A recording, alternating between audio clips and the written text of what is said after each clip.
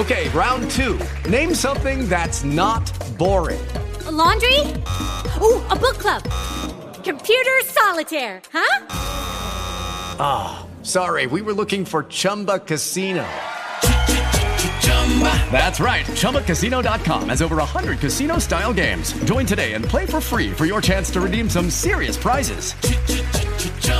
ChumbaCasino.com. No purchase necessary. Void where prohibited by law. 18 plus. Terms and conditions apply. See website for details. Blog Talk Radio.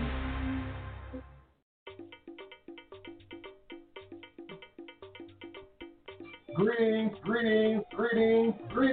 Welcome to another edition of Revolutionary Mood.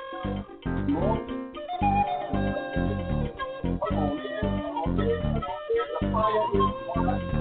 The water is falling. Not looking into this pot. Come on in and welcome. All the blessings, every blessing for 5, 7, 9, 1, 8, 4, 5, 7, 9, 1, 2, 3, number 1.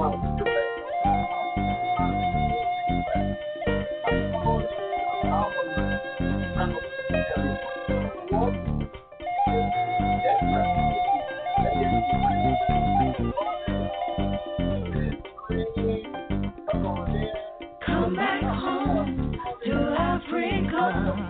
She's calling your name to win.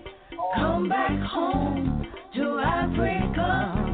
The fatted calf and golden rings are waiting for you once again.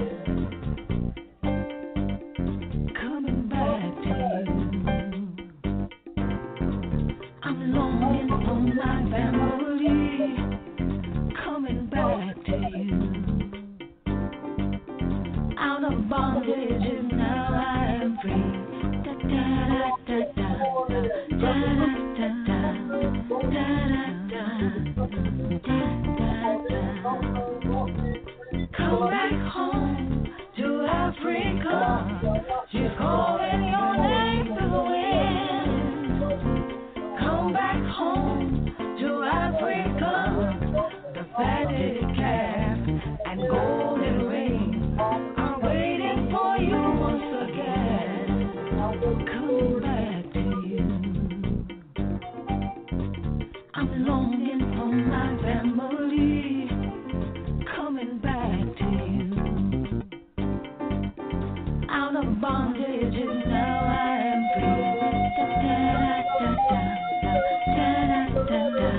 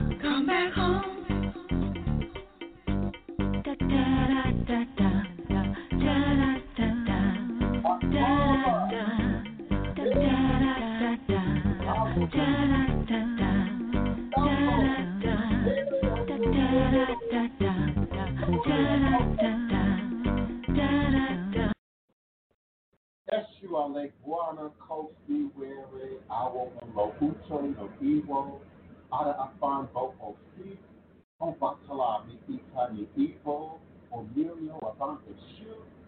Eshu is the respected elder who flogs, confronts, and uncovers fools. That one versed in mysteries uses truth to own you. He causes scatter to feed poverty. Obatala shakes rascals to have sacrifice. The owner of warnings is the one who is Eshu, Aboru, Aboye, Aboshishe, Ashe. May our Ebo reach your wound. May our Ebo be accepted. May our Ebo allow what we desire to come to pass. And so we say, Ashe, Ashe, oh Ashe. Divine, all blessed peace and love, joy and prosperity, elevation, revelations, and manifestation. You are now listening live to the Divine Prince. You are sitting live with the Divine Prince. You are viewing live and chatting live with the Divine Prince, Pan-African spiritualist, practitioner, author, and advisor, Elagun Oloye Hoodoo Obeya Bokur, sharing with you in all things spiritual, mystical, metaphysical, cosmic, evolutionary, revolutionary, healing, and holistic from a Pan-African hoodoo world spiritualist perspective. Understanding that all is truly and indeed a blessing. You see how I take that breath before I go into that? Understanding that all is truly and indeed a blessing. If you can just see beyond the veils, for it is all just an illusion and a test in one of the greatest divine mysteries of this life cycle. This is my constant prayer, my mantra, affirmation, reverberation, reiteration, and it is my ever-living reality. It is crucial to the very foundation of my understanding, my being, my walk, my works, my journey along this divine, all blessed life path and journey. It is how I, the Divine Prince, make sense out of all that we're challenged with here in our daily existence on Mother Father Earth. And it is my personal place of power and understanding. The place from where I begin, the place from where I realize and crystallize all my endeavors, all my magic, understanding that I and I alone create and co-create my divine destiny, and I alone create and co-create my divine all-blessed reality. And so it is. So it is. So it is. When you are a god, when you are a goddess, you create and recreate your reality. Your reality is not influenced by the weather. Your reality is not contingent on what people say, do, or believe. People will abandon you. People will leave you out in the road, beloved. So indeed, all is a blessing. All is a blessing and works for the betterment of my good. And those of us who accept and walk in that mantra. Today is Tuesday, December 8th, 2020. And I am emanating and vibrating with you and for you live, verbally, virtually, cosmically, quantum universally from this working temple of the house of the Divine Prince. Thai Potion, Hoodoo Central in this legendary, historic, beautiful, most enchanted, and some would say most haunted city in America, New Orleans, Louisiana, the Fogboard Treme, the land of my ancestors and those who came before me along this Hoodoo Obeya life path and journey, passing down the great Obeya stick, along with the knowledge of the life-giving herbs, roots, plants, rituals, spirits, minerals. My beloved Denise Augustine would say, our sacred stories. Our sacred stories. Say it with me. Our sacred stories at oursacredstories.com. Please register, sign up, RSVP for your tours, your experience, your visitations here in this beautiful city of New Orleans, Louisiana.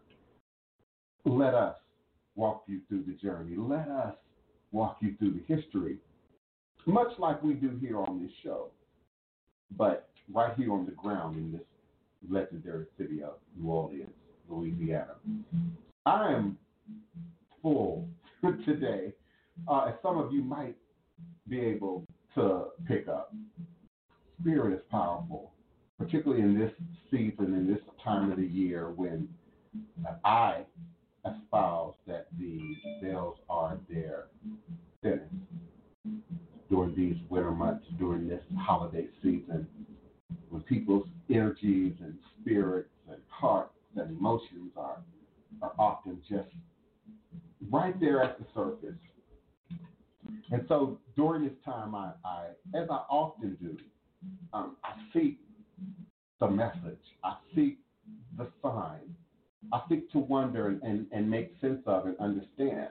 And this year for sure has forced all of us, no matter where you're viewing in the world, no matter where you're listening right now in the world, no matter where you're chatting us right now in the world, Spirit has forced us, nature has forced us to humble ourselves in this season of 2020, to seek balance in this season of 2020, to seek better inner standing of our own individual and unique polarities, as well as the polarities of our governments and our organizations and our leadership and those who step into those roles of leadership. We've all been tested in the 2020. And for me, I don't know about for you, 2020 went pretty fast in spite of it all.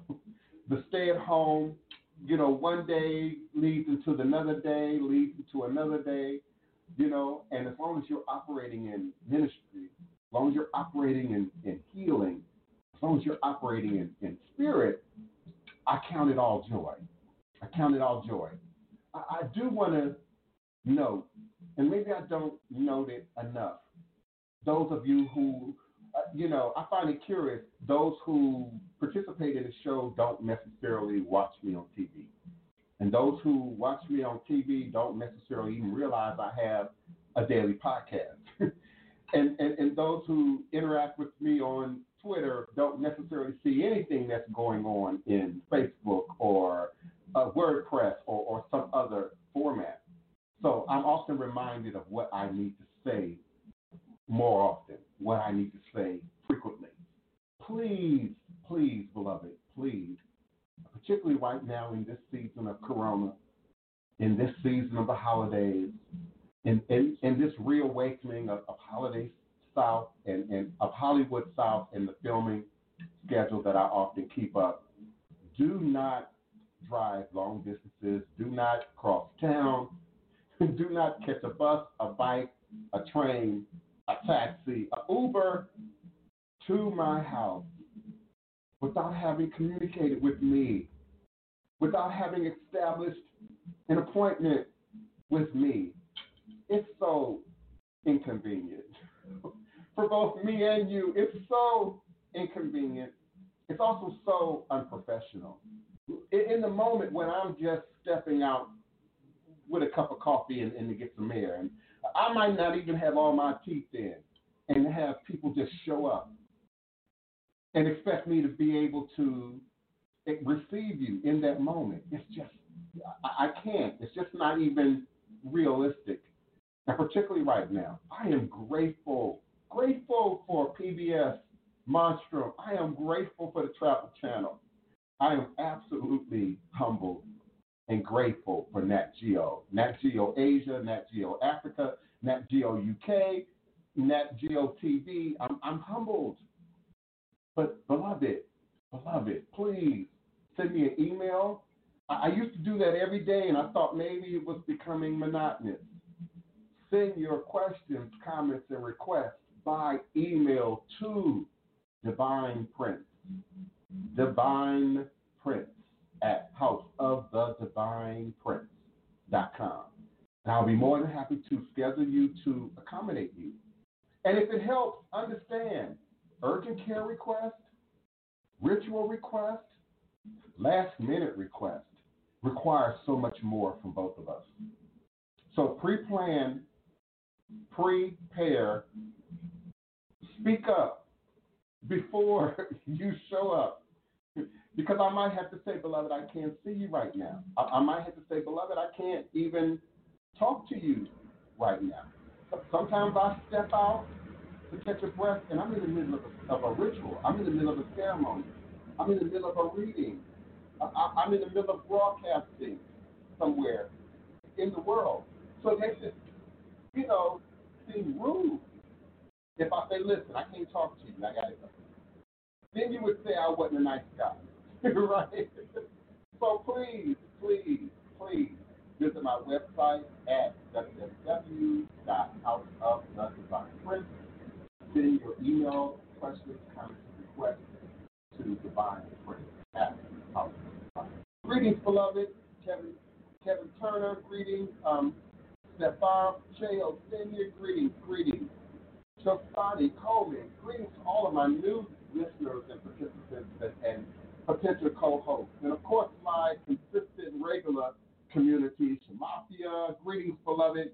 Guinevere Reed, welcome to another edition of Revolutionary Hoodoo. S. Marie, Tangerine Bliss, Matthew Ferguson, Neophyte McCord.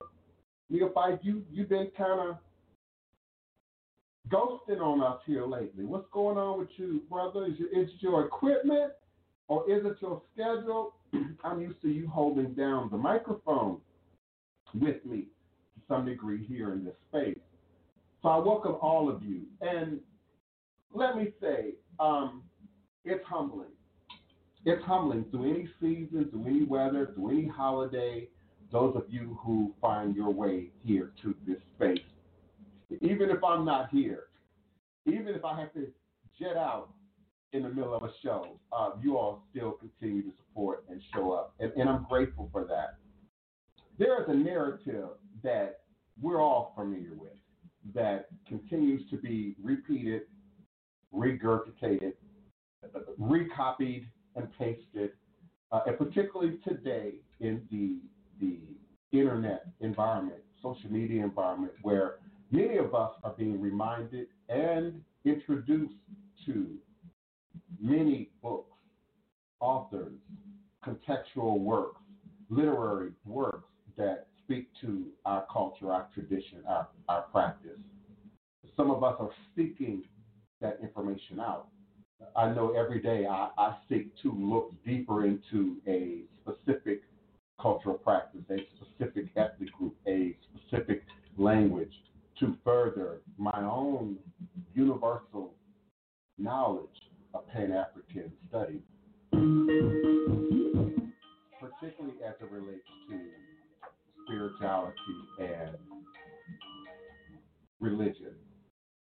And so there's still yet that continuing narrative that somehow we had no language, we had no gods, we had no understanding, we had no spiritual practices or context from which we grew up out of the cotton fields of Alabama and Mississippi and the Carolinas and Louisiana. And 50 years ago, 100 years ago, that narrative was accepted, widely accepted. And there was not a whole lot of information to counter that belief, that misunderstanding about who we are as people. I ask you again, is your great-great-grandmother, is she a bastard? Is your great-great-grandfather, is he a bastard? And are those who came before you, are they bastard children? Because many would suggest that you black witches among the sound of my voice, you people of color among the sound of my voice who have a history and a lineage that passes through the Middle Passage that leads you here to this America, south of our southernmost border, that you have no past, that you have no God other than just us, that you have no belief system other than that given to you by the master. It gets stuck in my craw every time I see someone repeat the narrative that without Haiti, that without the Haitian Revolution, that without wealthy, slave-owning, upper-class Haitian Creoles, that somehow they came here and gifted us awareness of voodoo. Let me say that again. Do you all understand the history and the story of the Haitian Revolution? It wasn't those who were fighting for freedom who made their way to North America. It wasn't the enslaved that made their way to North America, other than by ship along in the company and possessions of their masters. It was indeed the wealthy. It was indeed the elite. It was indeed the slave-owning Haitian Creoles that made their way to Louisiana. And so somehow we're to believe, we're to accept that this group of people made their way here and voodoo was born. Voodoo was birthed within our community.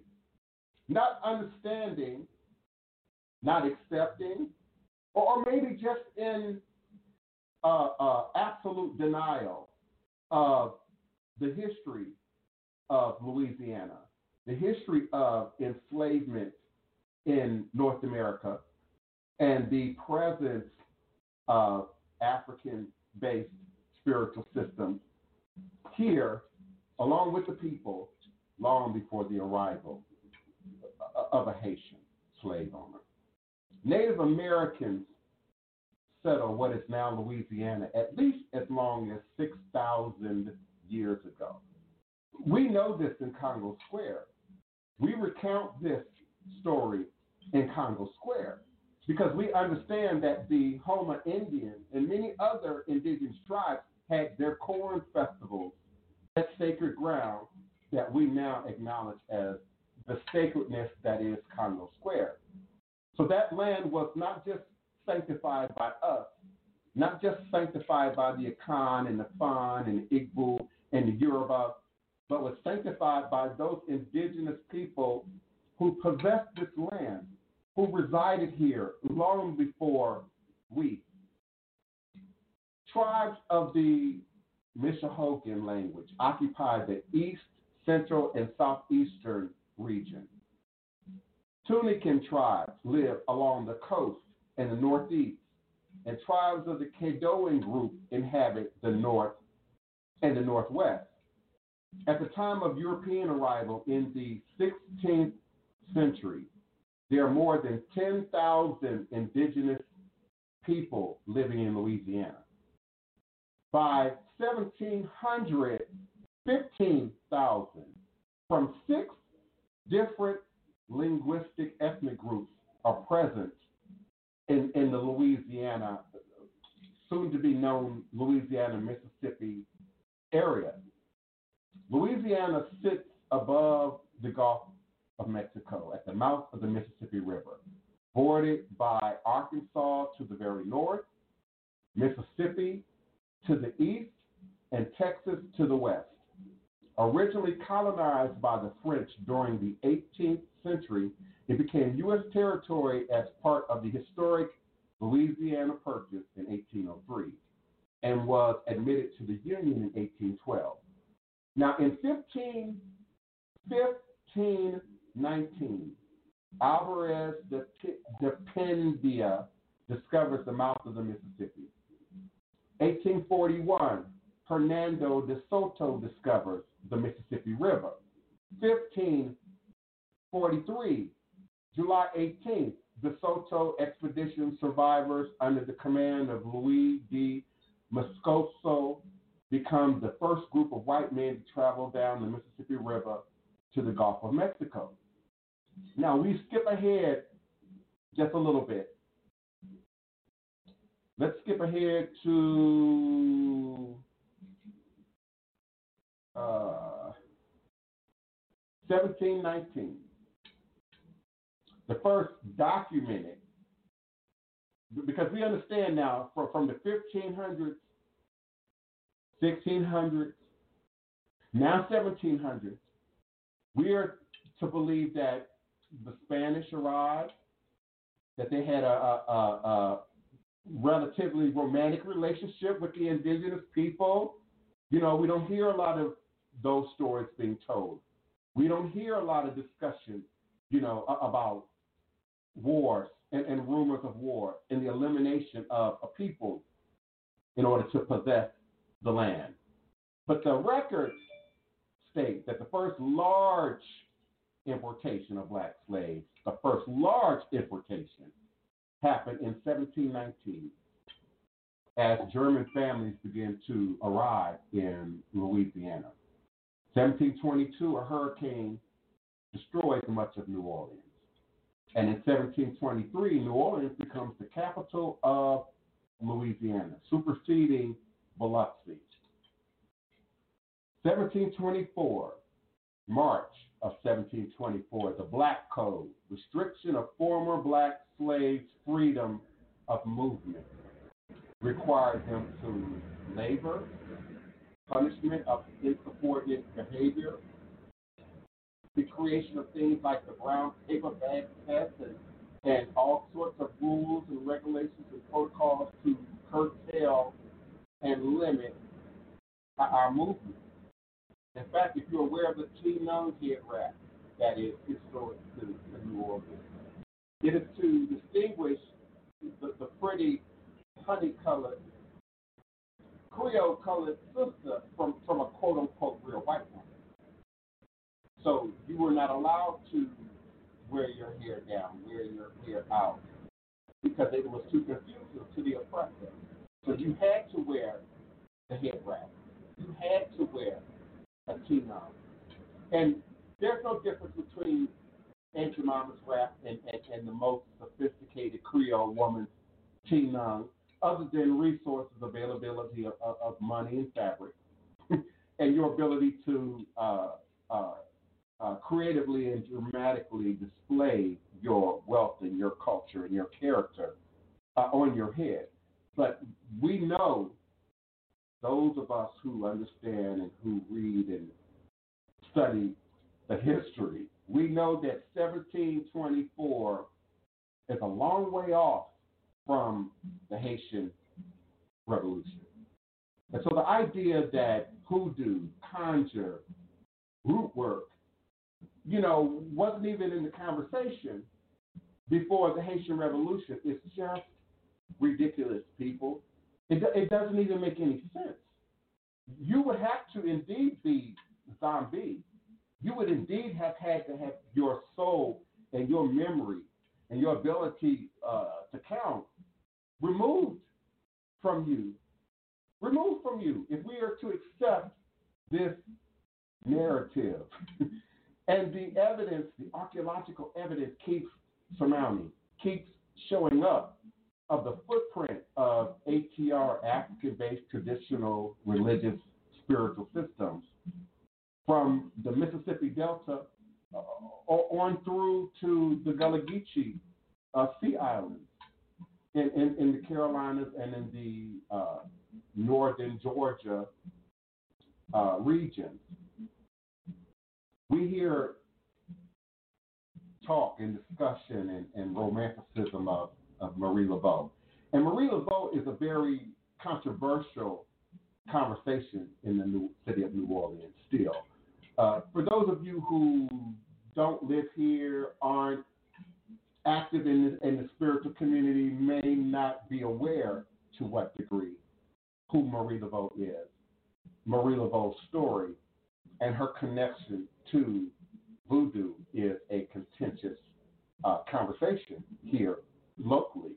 And not just her descendants or her family members, but of course, preachers, ministers, spiritualists, book writers, and authors, and those who would otherwise, again, seek to diminish the power of the enslaved African, the enslaved black man and woman here in this land.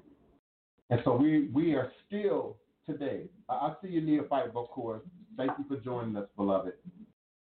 We are still today seeking empowerment, seeking truth, seeking how to gather the skills of freedom and resistance and liberation from sources outside of ourselves. Many of you are just hearing the story of Dr. John. Not Dr. John, the musician, Dr. John Montanet, the father of New Orleans voodoo, the Loa of drummers and root doctors in Louisiana, the patron to male and female root workers and voodoo practitioners here in New Orleans.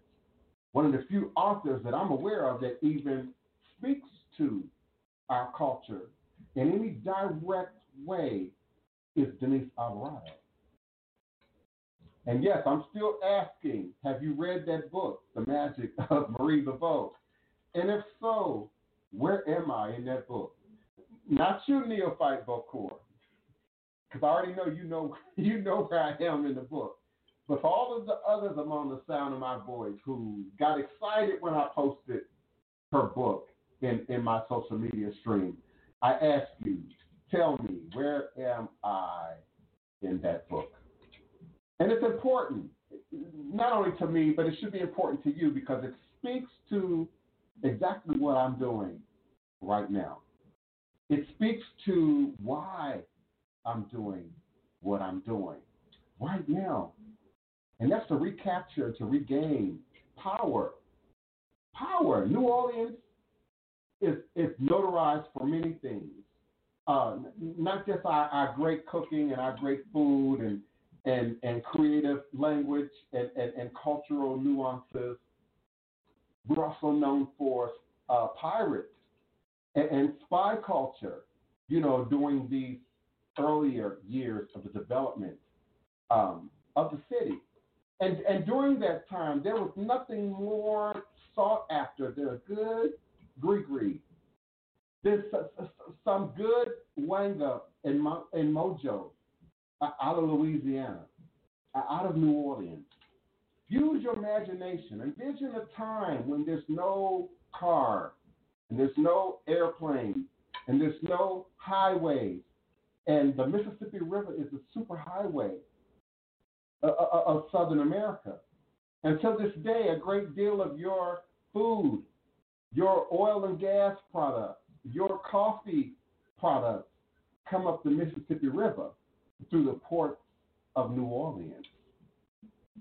And so people from all over the world, and still to this day, it's turned into a vibrant tourist culture that we have here in the city, sought hoodoo in New Orleans, sought mojo in New Orleans, sought empowerment in New Orleans. So some of the discussion about Marie Laveau is her role in introducing commercialized practice into the language of voodoo demonstration here in Louisiana. Some people lay the responsibility on Marie Laveau specifically, her and her daughter, for the introduction of tarot cards and fortune telling and gypsy-like characteristics of the voodoo demonstration in Louisiana. And indeed, it's one of the reasons that feeds people's desire to say, oh, that's some bull, that's a mess in Louisiana. That ain't real in Louisiana. You got to go to Haiti. You got to go to Panama. You got to go here. You got to go there. And so when we look at these historic figures like Dr. John Montanet, who also was one of the introducers of ATR by way of performance into the city. Remember, we're talking about a time where many of us were still enslaved. There were free people of color like Marie Laveau, understanding the conditions that they were forced to live under, had to wrap their head, had to make sure that they were clearly distinguishable from, quote unquote, acceptable white society. It had to, adhere to the brown paper bag test, had to shop and eat at the black or colored Negro. Our name kept evolving over the centuries. And so to arise to any degree of notoriety, any degree of power, much like the fictional character Chicken George in Alice Haley's Roots, was contingent on not just your ability to work and be a workhorse and a skilled workhorse, but your ability to perform, your ability to storytell, your ability to sing. And so many stereotypes stuck to us well up into the 1950s, 60s, 70s. The idea that we just shuck and jive, the idea that we just chew the fat, the idea that we can't communicate without ebonics, without, speaking jive, without, that's a 1970s word, speaking jive, without, somehow skinning and grinning, as my dad used to say, smiling through our pain, smiling through our objectivation as a people. And so Conjure, Voodoo, Hoodoo, root work has been a source of empowerment within our community since before the Haitian Revolution. I say, and I'll say it again, the Haitian Revolution only further complicated things for us, only made things worse for us in an environment where we are already being curtailed in our movement, where we're already being told where we can go and how we should go and how we should dress and how we should live and what gods we should acknowledge and what rights we should indeed perform. And so hoodoo, root work, conjure, voodoo have been forms of not just empowerment for us, but also resistance for us, resistance against the system. Some of that Big Chief Kevin Turner would tell you shows up in New Orleans, Louisiana, Indian culture. And not just the donning of handcrafted suits, but in the spiritual representation, in the spiritual symbolism, in why we chant, and how we chant, and what we say and what we chant, and what we really mean when we chant. I believe it was the guys initiative used that word yesterday about coded. Coded language, hymn coded, Negro spirituals coded, behavior and how we wear a particular rap, coded, all coded language to, on the one hand, mask our own self-awareness, but also appear to be moving through the normal course of things so as not to raise much, attention from not just master, but from the adversarial cohort who might share your information, who might leak your secrets, who maybe can't be trusted with the power of your knowledge and your information. Particularly here in New Orleans, when we look at Saint Maroon and Saint Milo and the ability for enslaved Africans to not just escape slavery, but to escape it and return, to come and go, to create and set up maroon camps out in what was thought to be the swamps of New Orleans East, but to create a place of survival and solitude and safety for a great deal of time, and then to go back into the city, to come back into New Orleans, back into the French Quarter, to gather resources, to carry news or information, to fulfill your job, and do your work. So we've got to recapture, reclaim, renew what already belongs to us. This is not a point of argument. If you notice, I don't do a lot of documentaries, a lot of podcasts where I'm arguing between, voodoo in Louisiana and voodoo in Haiti and voodoo in West Africa. There is no argument. West Africa birthed voodoo. We understand this. And the ethnic groups that traveled forcibly by way of the Middle Passage carried that belief, that tradition, those understandings to wherever they landed. From the southern tip of South America to the northernmost part of North America. And again, somehow we are to believe, we are to accept that we had nothing until the 1790 Haitian Revolution, that we had no memory until then. Also, we still don't acknowledge enough the indigenous footprint in these traditions.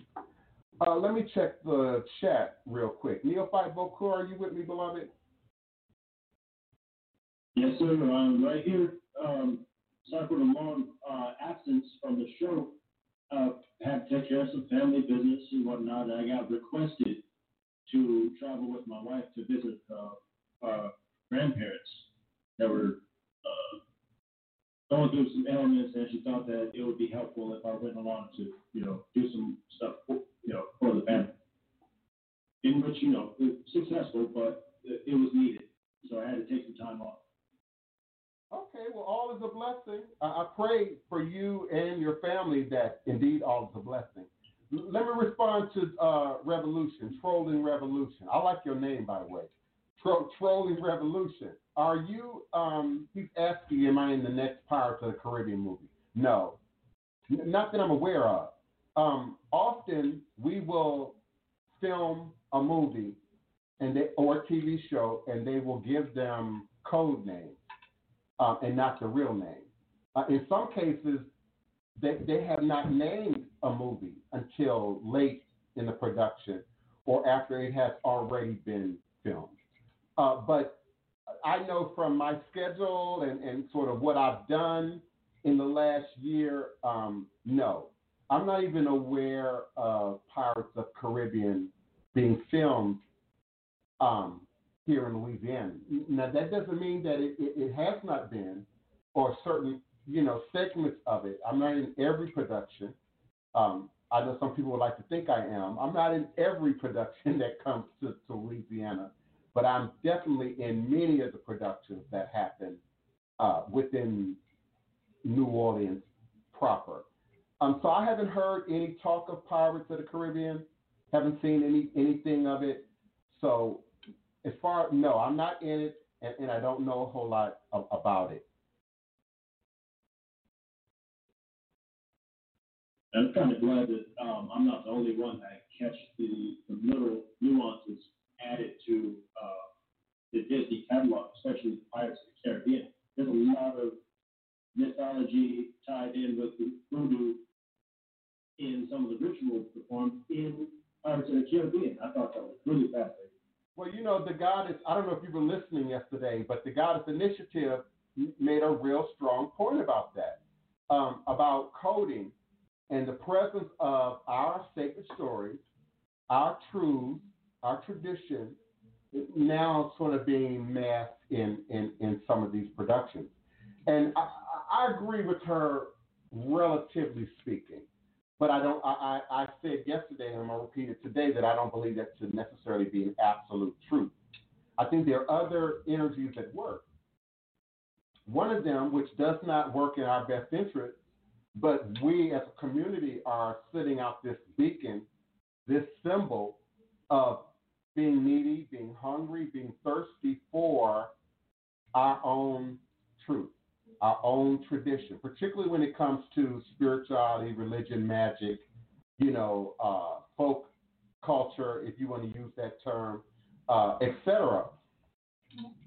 My complication with that, Neophyte Bokur, and I'm sure you already know, is how much does that lend to truthfulness and the feeding of the framework of truthfulness around voodoo and ATR culture. I looked at Lovecraft Country, the whole thing, the whole season In fact, I've looked at it twice now. I looked at it over the weekend, and I watched it again yesterday, going into the night. Very entertaining, very entertaining. Very powerful messages being portrayed and projected. History was talked about. I didn't expect the Tulsa riots to come up in that. I didn't expect any degree of truth in our history to come up in that. But in a day when people are not necessarily clear about how to separate reality from fiction, truth from fact, it's problematic. And it furthers sort of the black witch notion about who and what we are. If you get a chance, run to my Instagram, Divine Prince Ty Emeka. My Instagram is Divine Prince Ty Emeka. I know that's long. It's all one word, Divine Prince Ty Emeka. And 5 posts in, it's a sister kind of laid out with some things going on. I won't give it away unless you've seen it already. But it's the introduction or reintroduction of the notion of vampire culture in Africa. And again, I think sometimes we over stereotype things. Things are black and white. Think it's us and them. And we aren't always fully edified on the details of a particular practice or cultural nuance to be able to identify to what degree we brought it, to what degree someone else brought it, and to what degree it has sort of amalgamated, synthesized together. So many of the more modern voodoo ideas and concepts are Afrocentric, come out of more indigenous-based perspectives. And so in responding again to the Goddess Initiative, about the coding, I think that there is a interest in us all of a sudden. There's a desire for voodoo all of a sudden. And not just in entertainment. Again, I'm grateful to PBS. I'm grateful to the Travel Channel. I'm grateful, to Nat Geo and History Channel. Absolutely. And we are seeing more truthful, documentary-oriented tellings of our story. But I ask again, how popular is that? How viral is that? You'd much rather see lightning come out of my eyes and fire come out of my mouth, like a good Nollywood movie, like a good Gollywood movie, than to really know and understand that we have access to a power greater than ourselves. We have access to a power greater than enslavement. We have access to a power greater than Trump. We have access to a power greater than any system that we might find ourselves forced to live within or coming up against. If we would just ignite that, just turn that on. I'm working with a powerful team of filmmakers, black male filmmakers in the state of Georgia. The Horn Brothers, Horne, the Horn Brothers. Google them. We don't want to just put out, more foolishness. We don't want to just produce more, really good ghost stories and entertainment and spooky horror-like stuff. But I would like to see, and I'm grateful to be in a position to influence more truthful depictions and representations of what ATR really is and how it works. Denise and I were on our daily voodoo ritual walk, and we were discussing just the notion that truth is just so much more entertaining than fiction. Truth is just so much more real, than fiction. How we have gotten to this place in Western society that it's got to be somehow synthesized, synthetic, plastic, man-made. Man can always do better than nature. we know where that thought process comes from. I'm just throwing out a hypothetical question there. Am I missing questions? Let's see. Yes, D.D. Heyman, absolutely beloved. All is a blessing. Zen Chody. I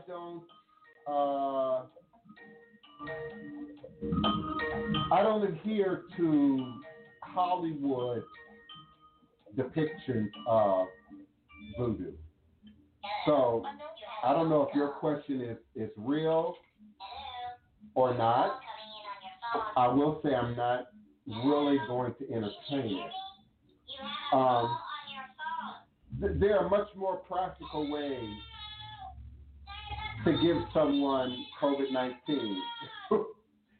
Just a little but why would you want to? So I don't know if you are our friendly interloper or if you're just trying to be comical. I don't know, Zen. You might be one of my TV producer friends who likes to throw out stuff like that. Dee Harmon, you're throwing out some powerful words, and is that me? Are you transcribing what I'm saying? Yes, ma'am. Yes. Yeah, I mean, this is, I welcome imagination to guys' initiative. That's a question that I would expect from elementary school. So if I could actually see Zen, and Zen was 10, 12, I might have entertained that. But in an audience full of adults, that question doesn't even make sense. And not just the voodoo doll part, the whole COVID-19 part don't make sense. Yeah, that's not a legitimate question. Listen, you can give somebody COVID-19 with a washcloth. If we really want to talk about giving people COVID-19, but who would? I mean, why? Come on now. That's like deciding you want to give people herpes, deciding you want to pass on HIV. All of those should be criminalized, and in some states they are criminalized. So it's not a legitimate question. Yeah, it's not a legitimate question. Guinevere Reed. Yes, thank you so much. Great. Listen, I try to give information. I try to give truth. I try to give the history.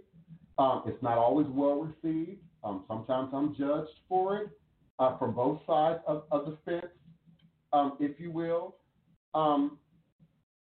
I do what the ancestors call me to do. I do what is within the confines of my destiny. Staying within the balance and the equilibrium of your destiny is really what Fa, Afa, Ifa practice is really all about. Any of these ethnic groups that utilize the Fa divination, the 16 palm nut system, the 16 cowrie shell system are steeped in a better understanding of balance. That's why it said, we don't necessarily, have good or bad, evil or good necessarily in ATR-based systems. Because in nature, there's a seeking of balance. We don't see the hungry lion devouring the gazelle as a necessary evil or as a, something wicked. We see it as a continuation of the cycle of nature, if you will. And it's why I have such an issue with the humanizing of pets and animals that we've done in Western society. In the long term, hate hurts many of these animals and also continues to harm nature and the environment. Okay, yeah. All right. Forgive me for my Facebook stream. It's probably Yeah, I don't know what that problem is. Your question ain't legit. And it's not that it can't be answered. I said I would not. I didn't say I couldn't answer it. I said I would not. And if you were listening, then, if you were listening, I answered your question. Your question could have been answered without voodoo.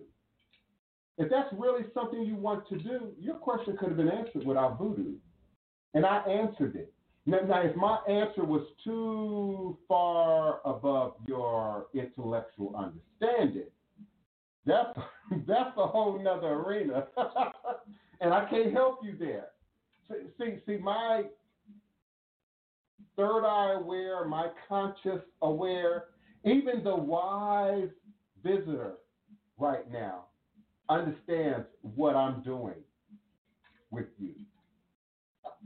I'm not stooping. I'm not bowing down. I'm not about to get on your level of things. I understand, because you aren't on my level of things. And that was demonstrated in that question. No one comes to this room to ask how we use voodoo to harm people. No one. And I discussed that in previous shows over the years.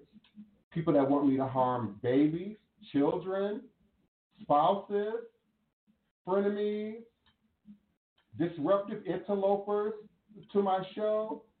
I use my power, my knowledge, my wisdom for real things. And there are certain things you can't give in a public format, because people like you will hurt yourself and other people. Let's pray you don't get the COVID trying to give somebody else the COVID. How about that? Let's pray you don't get the COVID then trying to give somebody else the COVID. Okay? Okay. Yeah, I hear you, the Goddess Initiative. Her comment on coding in movies and TV wasn't specific to ATR, but on how most music, TV, movies are coded with messages that pertain to occultism, alchemy, metaphysics, aliens, ancestors, etc. And again, I agree. I just don't always think that it's necessarily about. When I hear coding, I think there's some higher knowledge that's being leaked or being shared. So I'm just offering that it's also just based in curiosity. I can remember, because I'm a little bit older than some of my audience, we went into a dead zone for TV. We came out of a decade and a time and a season of great television.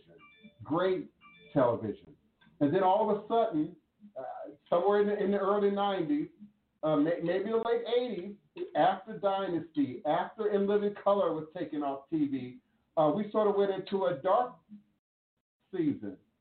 And everything was the same. Everything was copied and regurgitated and mimicked out, And so now, with the intervention of the internet, these writers and creators and producers have an opportunity to sit back and watch us, and sit back and listen to us, sit back and observe our demonstration.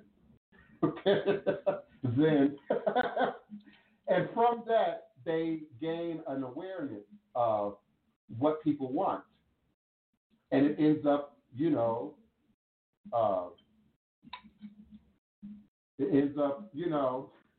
I'm trying to remember the most relevant TV programs that are out right now. It ends up on television shows like Lovecraft Country, Soul City, American Horror Story.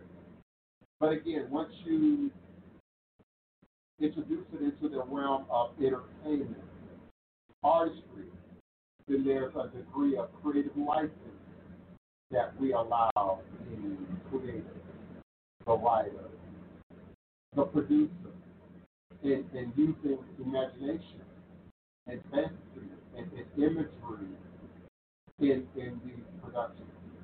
So I agree with the Goddess Initiative 100%. I just don't necessarily think that coding is always intentional or always designed to sort of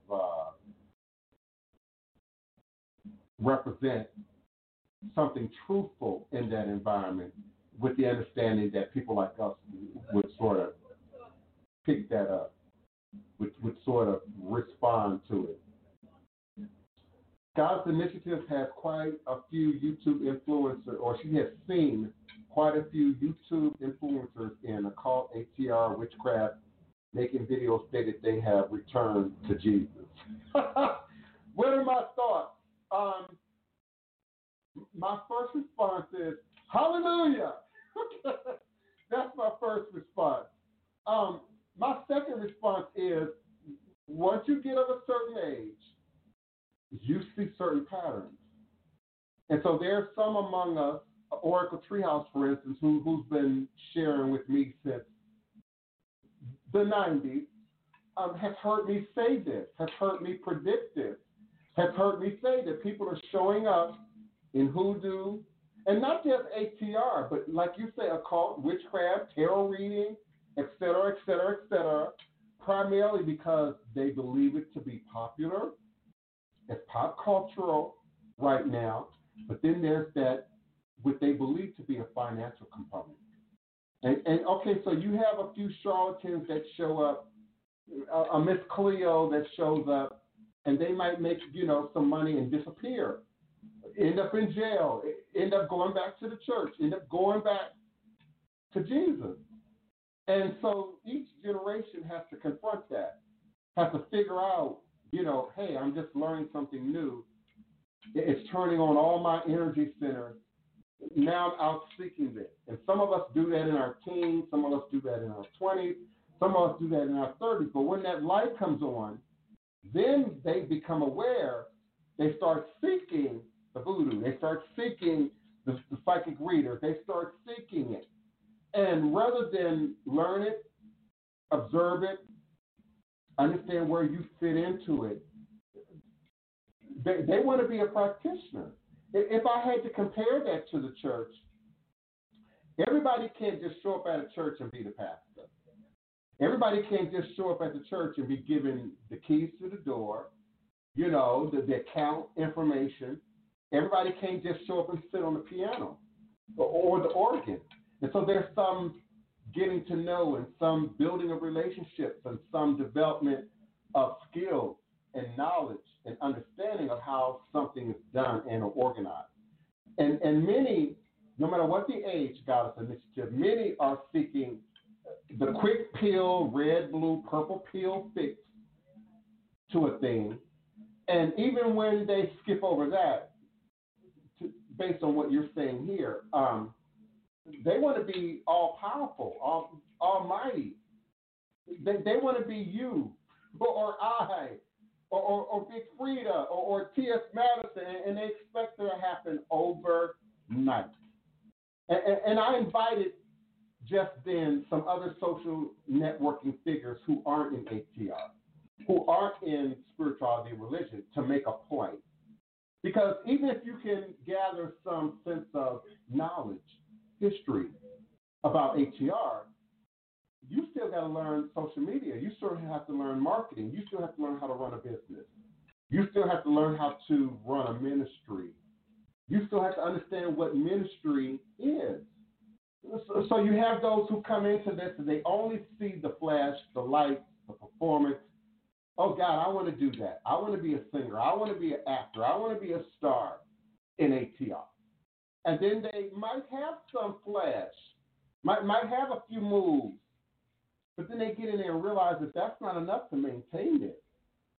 And then when life kicks in, children, grandchildren, addictions, jail, police, drug abuse, financial problems, okay, how strong then is your magic?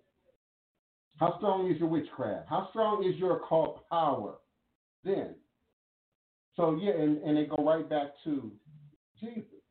Some of them also can't shut out the voices. Parents, friends, family who just can't accept that you're growing, that you're evolving, that you're changing. that you might have a different sense of understanding of something. And I like to tell my godchildren all the time, if you can't explain it, you can't expect me to understand it. If you can't explain it to mama, papa, sister, brother, how do you expect them to accept you in it? It's not enough to say, oh, I don't believe in that anymore. I'm just spiritual. Well, what does that mean? What does that mean to someone who still existed within those systems? So I'm not surprised by it, Goddess. I'm not surprised that people would, spend, 5 years, 7 years, 9 years, online representing, themselves as being ingratiated in the practice, only to return to. I've also had people then blame ATR, then blame Voodoo, then blame Ifa, blame Eshu for being problematic in their life, and then returning to Jesus. I had a cousin did that. That's why in any business, you got to be careful of mixing the lines between friends and family. And when religion and spirituality is involved, it's even more volatile. And so I had a cousin had same issue. Eshu messed up her life, and she then went back to a relationship with quote unquote Jesus that she never really had to begin with, which is another unique phenomenon. Those who spent a great deal of their lives searching, looking, exploring other practices and traditions, picking apart other practices and traditions and creating sort of this gumbo, only to then decide, I'm going to do Jesus. That's the only way. I'm going to do church. And listen, I'm okay with that, but just don't make it my issue. That's what I don't understand. Why then does it become my issue? Why then do you need to scam it on my page, on my post, in my DM? Love your God, love your Jesus, love your white God, but don't judge me because I don't. Don't judge us because we acknowledge the ancestral powers that existed before that information was introduced to you. And don't bastardize it but by suggesting that our ancestors had no organized structure, had no organized system, had no organized way of doing things, of coming into the knowledge of something, particularly during that Middle Passage, enslavement up until now. Almost everything that happened in our community, you were introduced to it. You were initiated into it by your parents, your older brother and sister, your aunt, your uncle, your grandparents. There was not this modern sense of self-knowledge. I was born naked into the world, and everything that I have and I've gained, I owe to myself. Didn't Snoop Dogg say that? Didn't he give himself an award? I don't want to thank God. I want to thank me. But I and I are root. Me and I are God. But you also are ancestor. You are ancestor. You are on your journey now to either becoming an Agun or an ancestor, becoming just another dead individual or an empowered individual who not only pulls people up and forward in this realm of existence, but on into the next. Our ancestors aren't bound to help us. Our ancestors aren't, obligated to assist us. They have committed to do so. They have contracted with God and the spirit realm to continue to assist us, but they're not obligated to do so. Thank you so much, Dee Harmon. I appreciate you. Neophyte Bokor, what are you doing? Driving? You run back to the oppressor, the artist April, when that's all that you know. That's all that you know. I won't necessarily judge them for a conscious choice to run back to the oppressors. I understand what you're saying, but if it's all you know, and then your attempts to learn something new seem hard, seem complicated, seem to take a great deal more effort than one might anticipate. Yeah, you run back to what you know. Just like the sister or brother who stays in an abusive relationship. My mom left my dad 13 times. She counted 11. I count 13. I had to ask Connie what she counted. But how do you explain that? How do you explain the woman who would rather put on makeup and cover up the abuse than to leave? So we say, oh, well, are there kids involved? Is there financial, constraints involved? We start going through this list of stuff. And the more empowered you are as a woman, the less sense it makes to you that any woman would subject herself, would stay in an oppressive, abusive, bondage-based relationship. So the artist April Incorporated, they run back to the oppressor. They run back to the abuser. You run back to what you know. And it's reinforced because it appears, the illusion is, well, that's what everybody else believes. You turn on the TV, you turn on the newspaper. Oh, my God, try going through all Africa and choose some countries. Uganda, Angola. You almost think that there's nothing else going on in those countries except religion, except Christianity and Islam. So that reinforces for the weak at heart that there are no other options, or the other options will not be as supported, the artist April. And so they do. And I'm in agreement with you. I'm shaking my head too. They run back to the oppressor. They run back to the only thing that they know. Okay, Goddess Initiative, you're entitled to that. For me, it's a little deeper than that, but you're entitled to that. And for many in our community, it's much more deeper than that. Some brothers and sisters cannot separate enslavement and oppression from Christianity to get to that place. And I'm not here to judge whether we should or should not. I know that I'm not.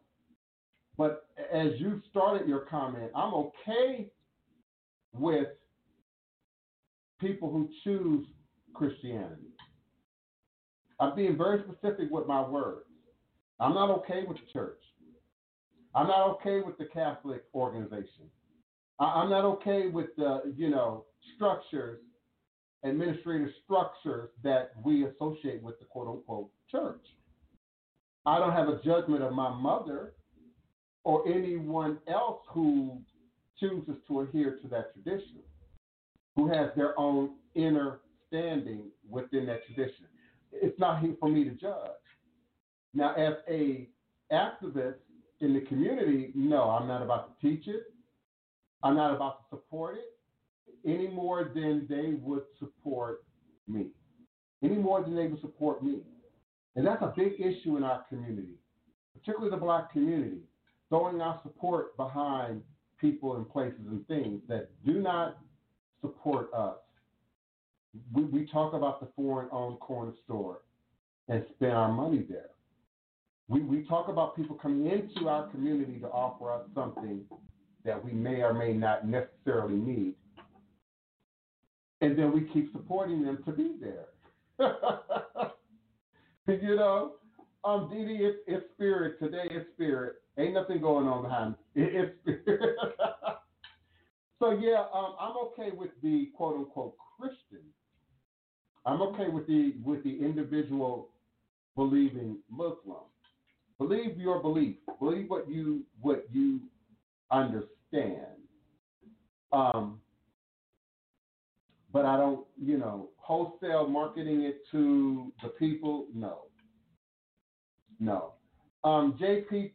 Carroll I agree. ATR puts more responsibility on the part of the devotee versus just showing up on Sundays. And that was one of the things that drew me to voodoo, was sort of the idea in religion that, you wait until the other side. You wait until the great by and by. It'll all be good, after a while.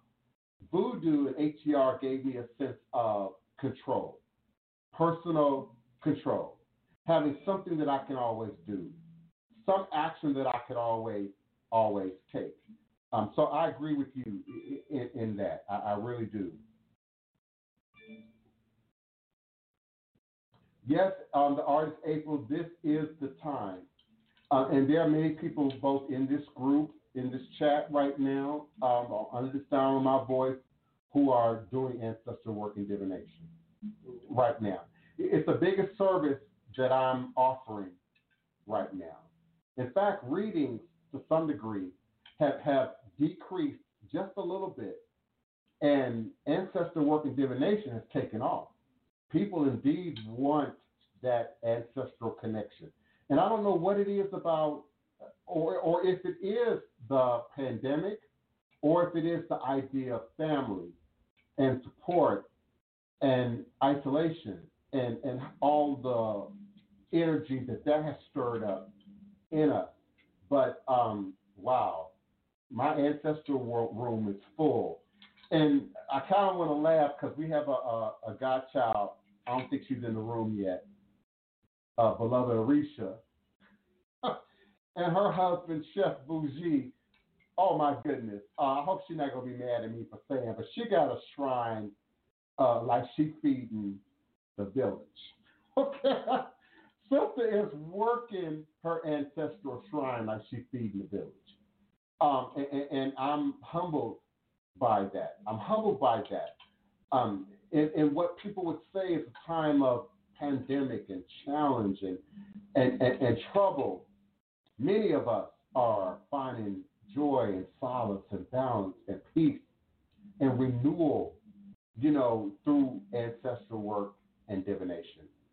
Those who are now more inclined to build up self-employment, autonomy, going into business for themselves, moving forward on your music career, your writing career, your book authoring career, your dancing career, moving forward on those things. Not because we necessarily have more money or more resources, but for many of us, we have now more time and more space to sort of move and operate in. So absolutely, the artist April. Thank you so much for your input today. And yes, JP Terrell, absolutely, ATR requires work. Not instead of, God, it requires work along with prayer and meditation. It requires work along with projection of Ori, projection of Tet energy, and how we direct that to create and recreate our reality. It absolutely reduces depression and other, I like how you said empowerment, entanglement, insecurity. Yes, I like that. D.D. Harmon said, we don't drag Jesus. We just know we are the original. We just know where the original story comes from. We just know where the original processes originate and how those processes have been now, renewed in other global world religious demonstrations. Yeah, we support things that don't support us, from the household out to the street. Some of y'all supporting that lover, that spouse that ain't holding you up, that ain't holding up your children, that ain't holding up your household, and you stick it in there. Read my mama's book, A Letter to My Sister, by Vancel Savage, A Letter to My Sister, holding up stuff that don't feed us, don't support us. And we got all kind of reasons why we don't want to be different. We don't want to be considered weird. We don't want to step outside the status quo. We don't want to, be questioned because we may or may not be able to put words to the transformation that's going on. There was something I wanted to share too, by the way, before too much time gets away from me. I've talked recently and introduced to many of you the legendary Bois Coupe. Bois Coupe was not a legend. Bois Coupe, Bois Coupe wasn't legendary. Bois Coupe was the legend, indeed. He would be our first consciously aware human enslaved member of our family transitioned into Loa, transitioned into Orisha. So the legend of Bois Coupe, how police turned a black man into a villain to save themselves, is a new narrative on this historic story. It appeared in USA Today on October 1st, 2020, by the writer Daphne Duray, and I'm sharing it as we speak to my Twitter, The Divine Prince. Twitter.com/Divine Prince. That's one word. And in a moment, I'm going to share it to Facebook as well. Oh, come on now. What's going on with my spelling? Okay. There we go. Legend of Bois Coupe.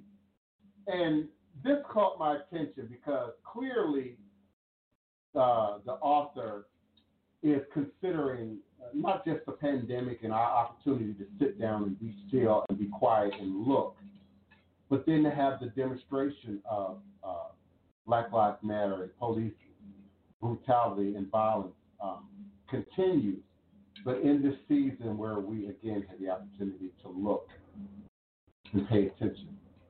So 2 centuries ago, the blood of one armed black man stained the swamp grass along the banks of Bayou St. John in this beautiful, enchanted city of New Orleans. The city guardsmen who shot this fugitive slave lowered their guns. They got close enough to count 2 wounds, maybe 3, and decided that Bois Coupe was finally dead. They were wrong. Born when black bodies were the property of white men and American law enforcement had barely evolved past the night watches of Europe, the pattywollas, as we used to call them. The slave formerly known as Squire lost one of his arms more than a year before the guardsmen shot him in the bayou, again trying to make a slave attempt, seeking freedom, liberation, autonomy, and thus he received the name Bois Coupe because he lost that arm. In January 1836, another city patrolman's bullet tore through his upper right arm after Squire resisted officers' attempt to take him back to his master.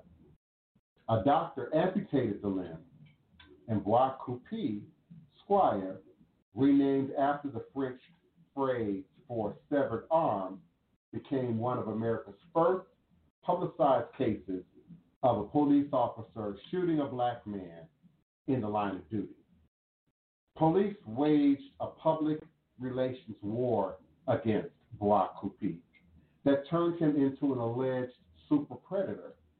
By the time the officers shot him in the bayou in April 1837, Bois Coupe had become the most wanted bandit in their campaign to rid the city of New Orleans' outer swamps of fugitive slaves.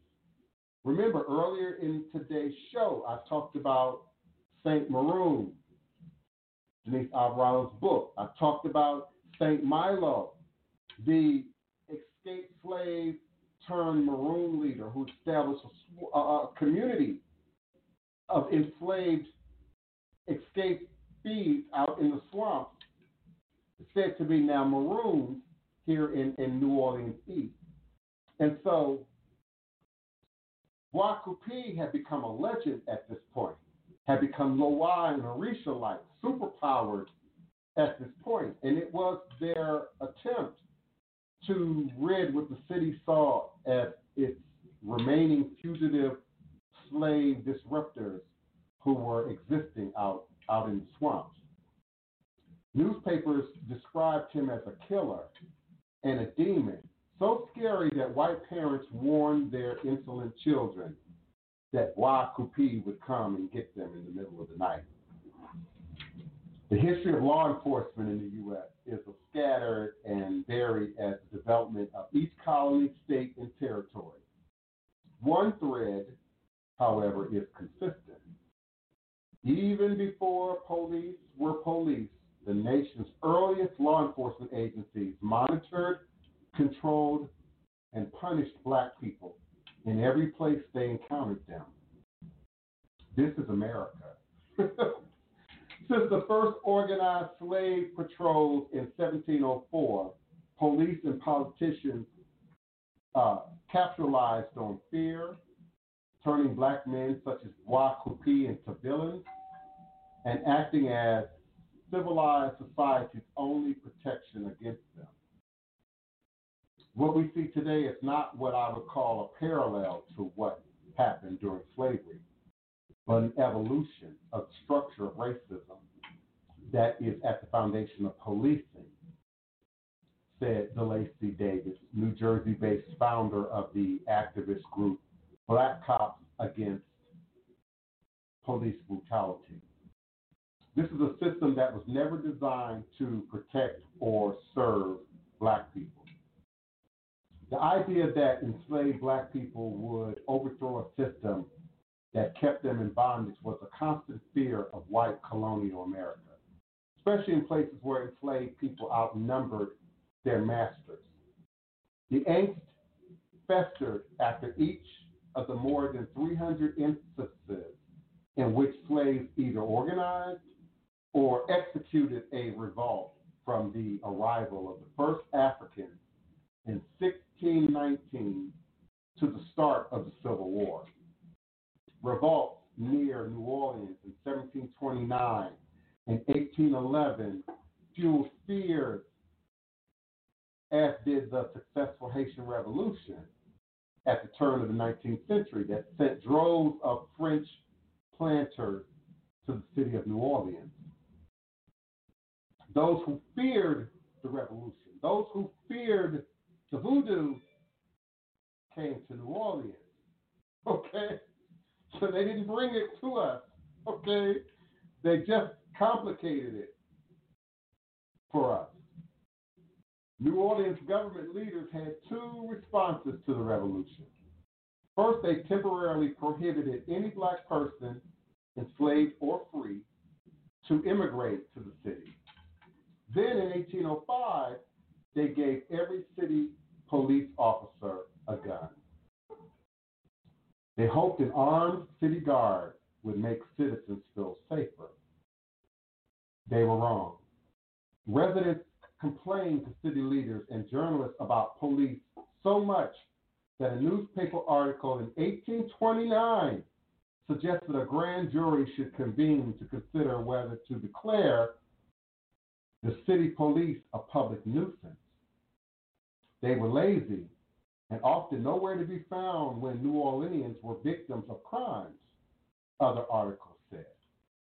When they were around, they were rude, and some officers inherited from Louisiana's time under French rule did not speak English.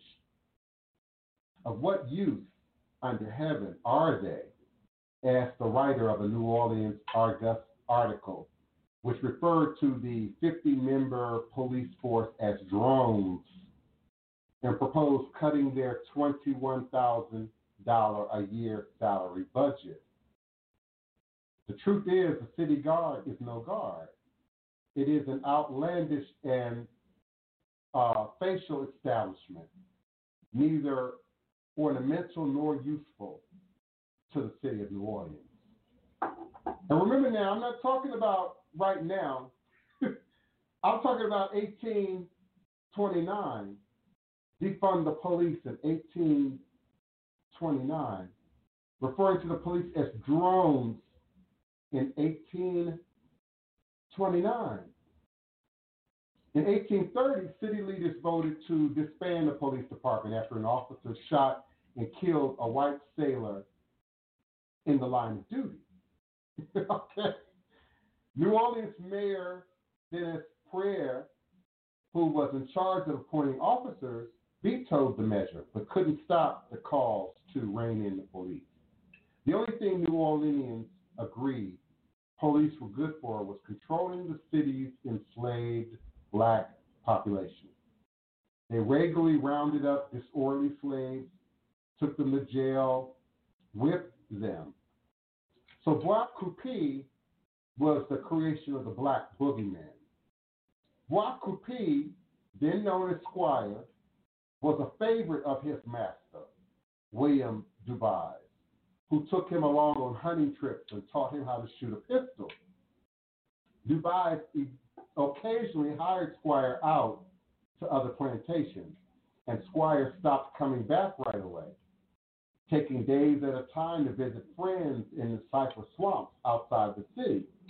As far as we know, Squire might have had a wife. We weren't allowed to marry them. Squire might have had a girlfriend, might have had children. We don't know that because that information would not have been important enough to be recorded back then. So we just know him to disappear, according to the master. We just know that he escaped routinely, according to the master, William Dubois. But we also know from the narrative of St. Milo, as I stated earlier to the show, that this was a common practice during the time of enslavement that we weren't taught. On one of these occasions that Dubois hired out Squire in August 1835, city records show the police found Squire away from Dubois' plantation and arrested him for Jourdain la Rue, or playing in the street. It was shortly after police returned him to Dubois that year that he left his master for the last time. According to University of California, Berkeley professor Brian Wagner, a New Orleans native who released a book about the legend of Bois Coupé in 2019, Squire moved into the swamps to live with a band of fugitive slaves, mixed race people, and Native Americans, only to be discovered by police a year later. In the struggle to catch him, officers fired at Squire and shattered his right arm. A doctor amputated it at the hospital from which he escaped before police could return him to his master. Days after Bois Coupé's escape, the city council coincidentally voted to strip police of their guns. Prier was livid. As he tried to convince city leaders to change their minds, Wagner said the mayor fell back on the one thing people agreed the police knew how to do: control black bodies. Prier could have used any number of reasons to argue that the guard should be armed. New Orleans was a wild riverfront town back then, Wagner said, and New Orleans citizens themselves were authorized to carry guns, and still are, legally. But the argument that Prier used was slavery. His argument was a popular one. In 1704, listen, we're still almost a whole century before the Haitian Revolution. In 1704, leaders in the rural areas outside Charleston, South Carolina, had established the nation's first organized police agency created for the unique and specific purpose of monitoring slaves. They called themselves what they were, slave patrols. Their primary purpose, much like their predecessors from the Caribbean, was to make sure that the growing enslaved population stayed in its place. They enforced slave codes and intricate sets of laws also adapted from the Caribbean colonies. Codes varied by colony, but in most cases, enslaved people could not earn money, own goods, learn to read, wear nice clothes, or leave their master's plantations without a pass. In Bois Coupe, Prieur found the perfect foil for his slavery argument.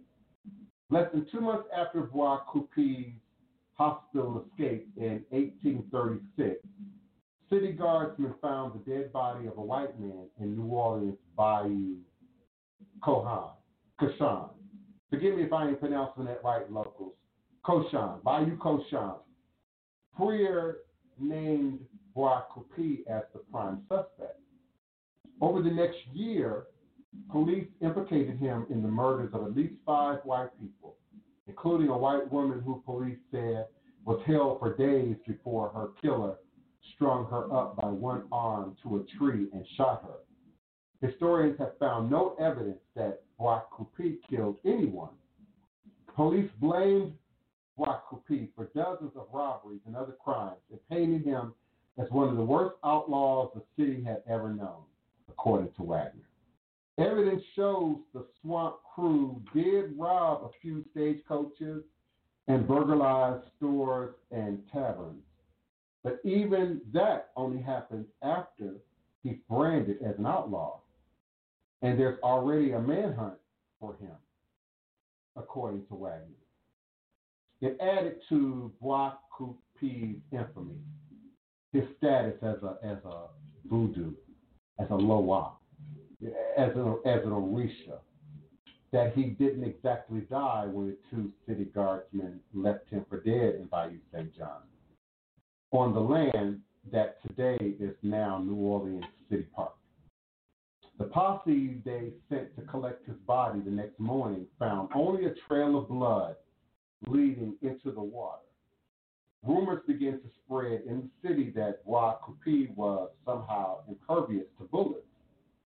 In contemporaneous writings and recorded oracle history, people referred to Bois Coupe as a great villain with the superhuman ability to flatten bullets with his chest and ricochet them off his body back towards the men who hunted him. These descriptions align with the treatment of black people's bodies during the slave trade, where they were deemed subhuman and at the same time having superhuman strength.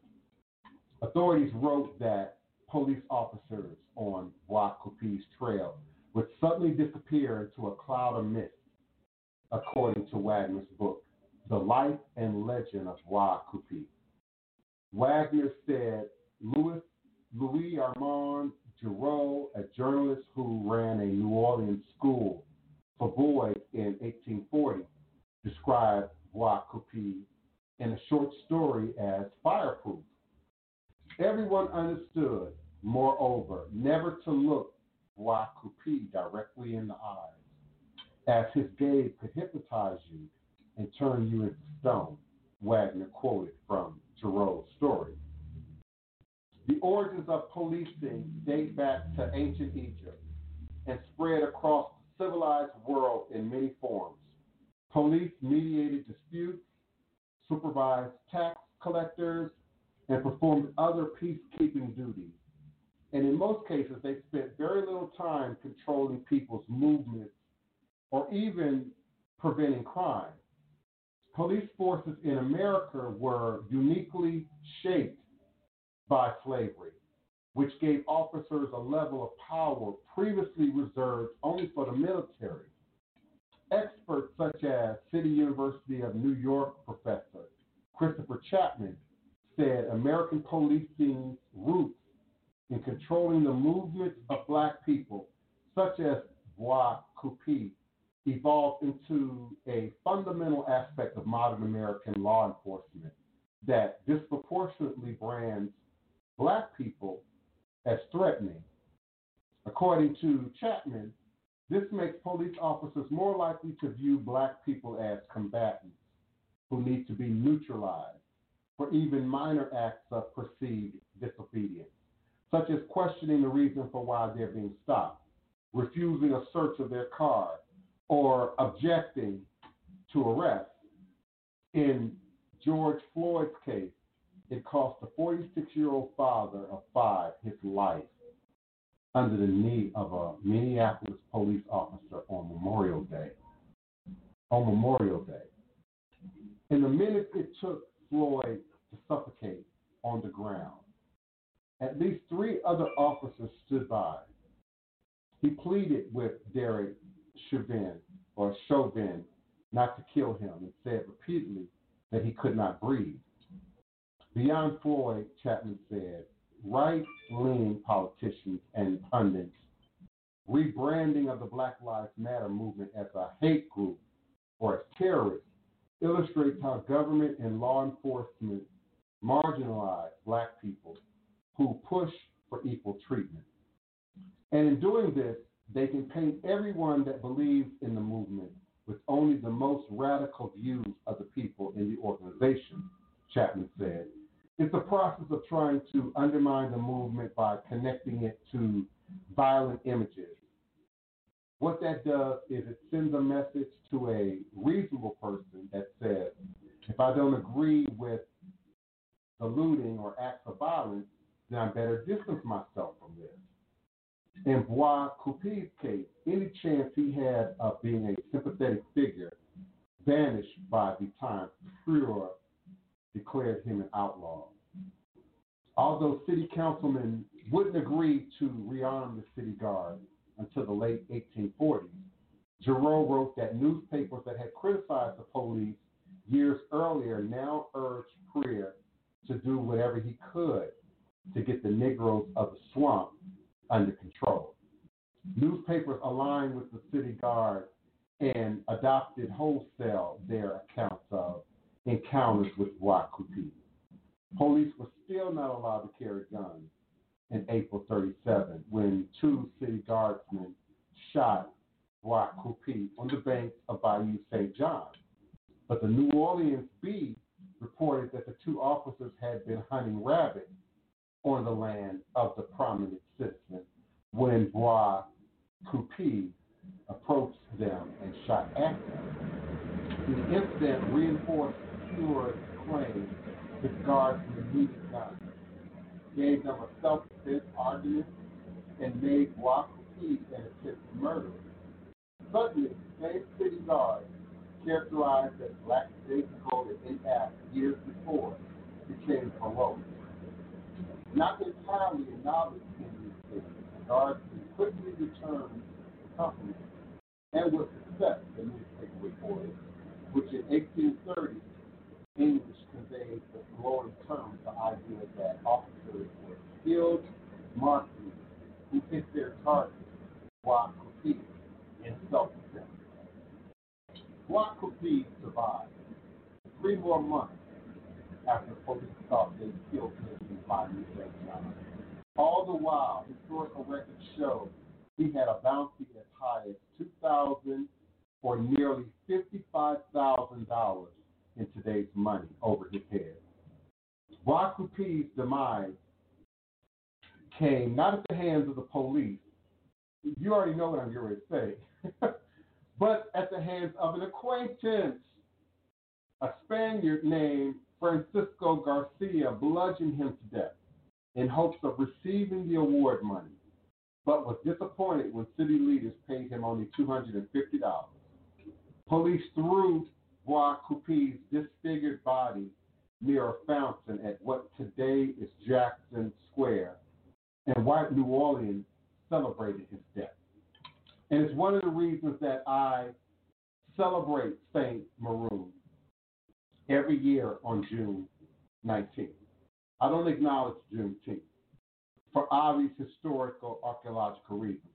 I do acknowledge the brutality and the execution of St. Milo and many other Maroon leaders like St. Milo and Wakupi, who ultimately were mutilated and disfigured and beheaded and hung in Jackson Square, one of the most favored tourist spots today, one of the most favored psychic spiritualist reader spots today, Jackson Square.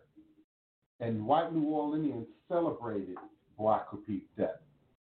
Historic accounts of Wakupi's demise came with reports that New Orleans slave owners forced 2,000 to 3,000 slaves to look at Wakupi's body. The life of this Negro has been one of crime and total depravity, one newspaper article said, calling him a fiend in human shape. His destruction is hailed by old and young as a benefit to society.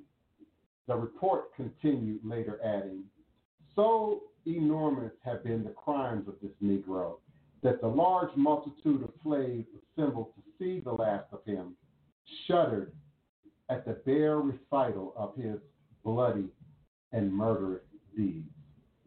In the years since his death, the story of Wakupi has been retold and romanticized, and some versions depict him as 6'6", having both his arms intact. Sidney Poitier played a role in 1957 movie called Band of Angels that many say was inspired by Wakupi's legend. The story has been recited as fiction so many times, Wagner said, that when he started research for his book several years ago, native New Orleanians were surprised to hear that Wakupi actually existed. In that way, said Davis, a police officer in New Jersey in the 1980s, police nearly 200 years ago turned a victim of their violence into a man no longer worthy of an honest existence. By the time they shot him the second time and he lived, they didn't need him anymore, David said. He was worth more dead to them at that point than alive. And so we see not only that story, that imagery, that energy transferring into our modern times, but we also see that same game plan, that same blueprint being utilized. Aboye, priest Awolowa, Babalawo, Ifa Orisha, Yoruba, Ifa Toke, greetings, beloved. So we see that same demonizing of hoodoo, root work, conjure, voodoo still today. And if it's not outward demonization, then we cartoonalize it, we fictionalize it, we give it fantasy-like qualities so that it appears unbelievable, so that it shows up as unrealistic. I find it very interesting that many New Orleanians did not know the authenticity of Marie Laveau until the 1970s, when Ina Fritnick came here from a Euro-Asian country. I'm not sure exactly where she's from. I want to say she's from, I'm not sure exactly where she's from, so I don't want to misquote. But she came here, went through the archives, slept on people's couches, and validated the authenticity of Marie Laveau. So it's really interesting to me how we don't acknowledge our heroes. We don't acknowledge young Horace. Greetings, beloved. The one young Horace. Yes. Thank you so much. We don't acknowledge our leaders, our heroes, our activists, our Maroons when they're on the ground and doing the work. And often our stories are told by others with an interest in our story, with an interest in our history, with an interest in telling and retelling and validated. And we've got to take better care. We cannot continue to allow our heroes to go. Yes, always a friend. Any Goddess Initiative, it helps to support that idea that we can't trust each other, that Black people can't come together, that we can't, work in a unified reality for the betterment of all people. And it's an extension, again, of white supremacy and the tools of white supremacy, which still keep us divided, which still keep us isolated, which still keep us not trusting enough to come together today and do things that affect the better good of our community. Listen, do you all have questions, comments for me, requests? My phone lines are still open at area code 845-277-9143, 845-277-9143. You got about 9 minutes for your questions, comments, or requests on the phone lines. You can also join us here live on screen. If you got your webcam and your microphone and your audio together, follow the URL link that is scrolling. Give me a second to copy and paste that, and I'm going to throw it back in the chat box. And you got about 9 minutes. And then I'm going to go hydrate and find me some lunch and best utilize these 15 minutes before my next appointment arrives. And for those of you who missed it, thank you so much, JP Terrell. Thank you, Goddess Initiative, Neophyte Bocour. Am I freezing? I'm not freezing on my end. So it might be your internet connection, Neophyte Bocour. But I'm always grateful for the opportunity to share the truth. And I share the truth because I don't want to be a preacher, a screamer, the soapbox guy whose only interest, JP Terrell, is pointing out who is and who is not. My goal, my wish, my prayer is that people will walk in their authenticity. Authenticity doesn't require perpetrating, doesn't require mask, doesn't require looking like, pretending to be A, B, or C, one thing or the other, but to walk in our spirit journey authentically, to step into these practices and these traditions authentically, and not beguile ourselves and not mislead each other. We know that when we look up today in social media, everybody's a reader, everybody's a tarot reader, everybody's a psychic, everybody's a root worker, everybody in Twitter and Instagram and Facebook all of a sudden is a reader. And as the Goddess Initiative so eloquently shared with us early on in the chat, the minute things don't work or they have a negative experience, they return to what they know. And in many cases, that's the church. In many cases, that's Jesus. In many cases, that's, not having a real belief, But they drag ATR in the process.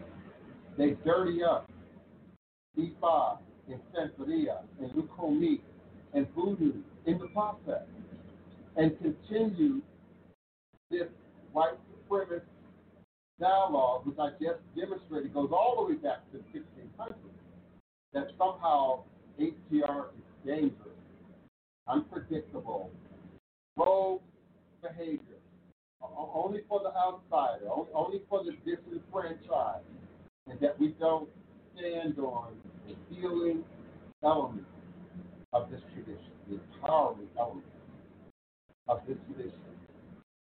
The Goddess Initiative, I'm grateful for that. You said that your child heard and responded to my voice even while you were pregnant. So I really appreciate that. All is a blessing. I like the knowledge and the idea that I'm not just doing what I do for me or for you or for this moment, but that we are, everyone that's here, we are speaking into the future. We're speaking into the next generation. 10 years from now, 20 years from now, 30 years from now, 40 years from now, you know, who knows how many of us will still be living or not, but this dialogue, this footprint will still exist. My books will still exist. Documentaries will still exist. The documentation of our journey will still exist. And so people will know that there's another way. There's another option to just what has been forced upon us, presented to us. I certainly appreciate each and every one of you. All is truly and indeed a blessing. I look forward to connecting with you here again on tomorrow at high noon U.S. Central Standard Time for more revolutionary Hoodoo, New Orleans Voodoo secrets and recipes. Remembering that all is truly and indeed a blessing. If you can just see beyond the veils, for it's all just an illusion and a test of one of the greatest divine mysteries of this lifetime. Respect the voodoo, respect the ancestors.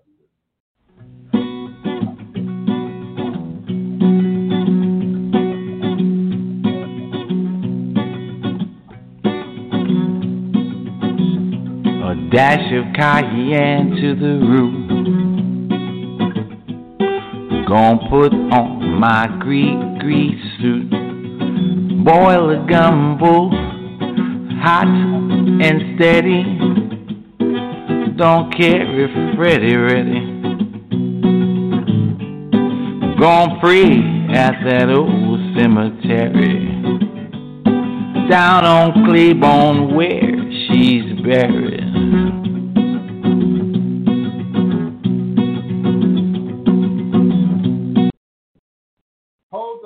Hold up. Wait a minute.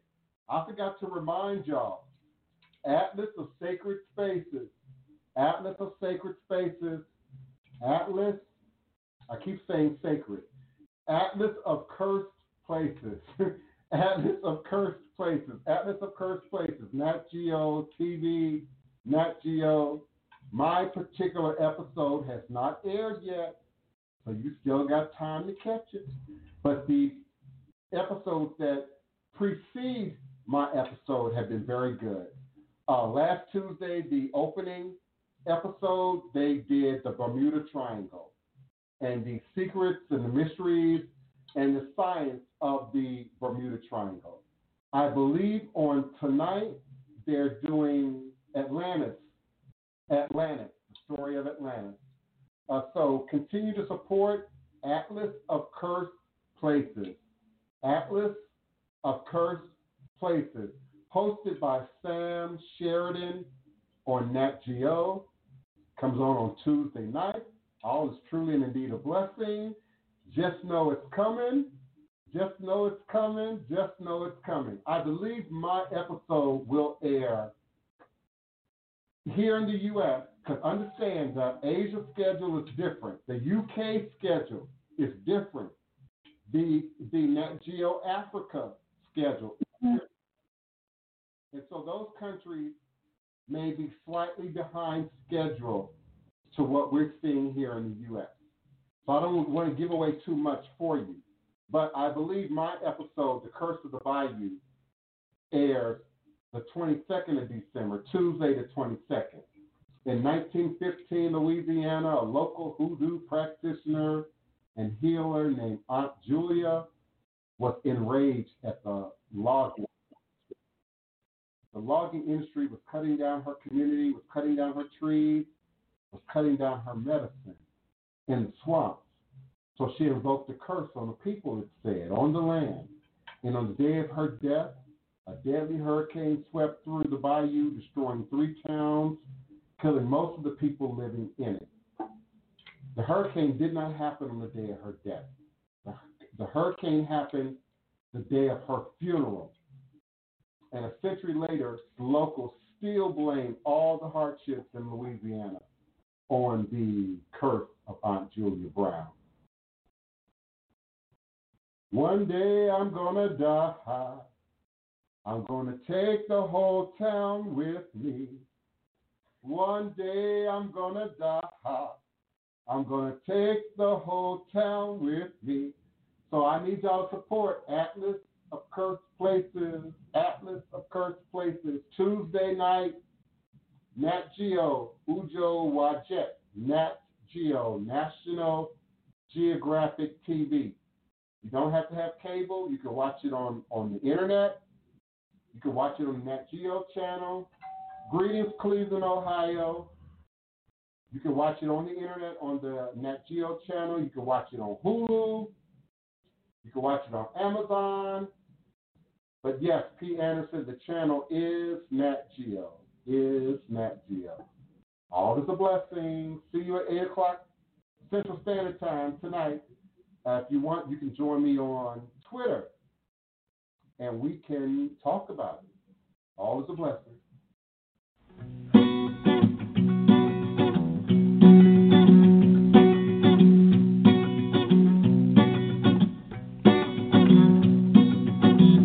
A dash of cayenne to the root. Gonna put on my grease suit. Boil a gumbo, hot and steady. Don't care if Freddy ready. Gonna pray at that old cemetery down on Claiborne where she's buried.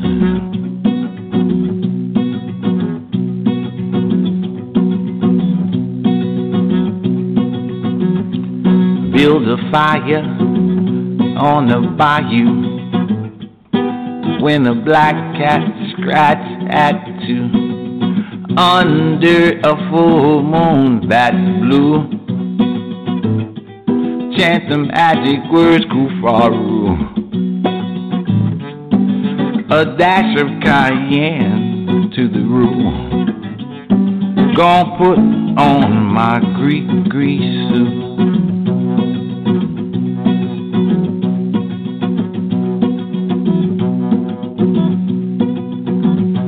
Black top hat, black suit too. Same old ride that Moses threw. I'm gonna get them bones out the graveyard for you. Can't see my eyes, black shades too. A dash of cayenne to the root. Gonna put on my grease suit. Yeah.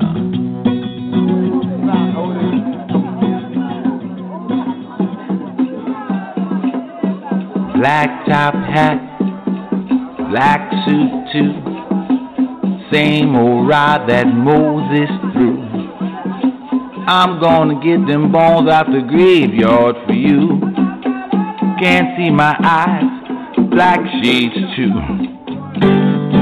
Going pray at the old cemetery down on Claiborne where she's buried. A dash of cayenne to the root. Gonna put on my grease suit. Yeah.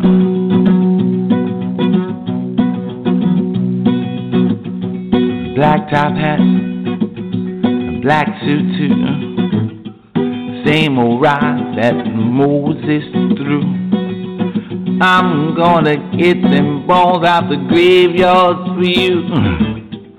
Can't see my eyes, black shades too. Gonna pray at that old cemetery down on Claiborne where she's buried.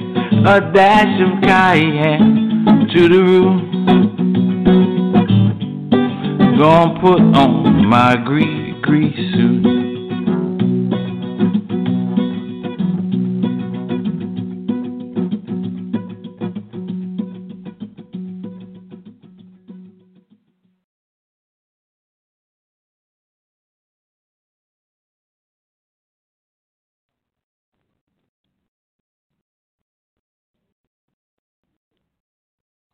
Hello, it is Ryan, and I was on a flight the other day playing one of my favorite social spin slot games on ChumbaCasino.com. I looked over at the person sitting next to me, and you know what they were doing?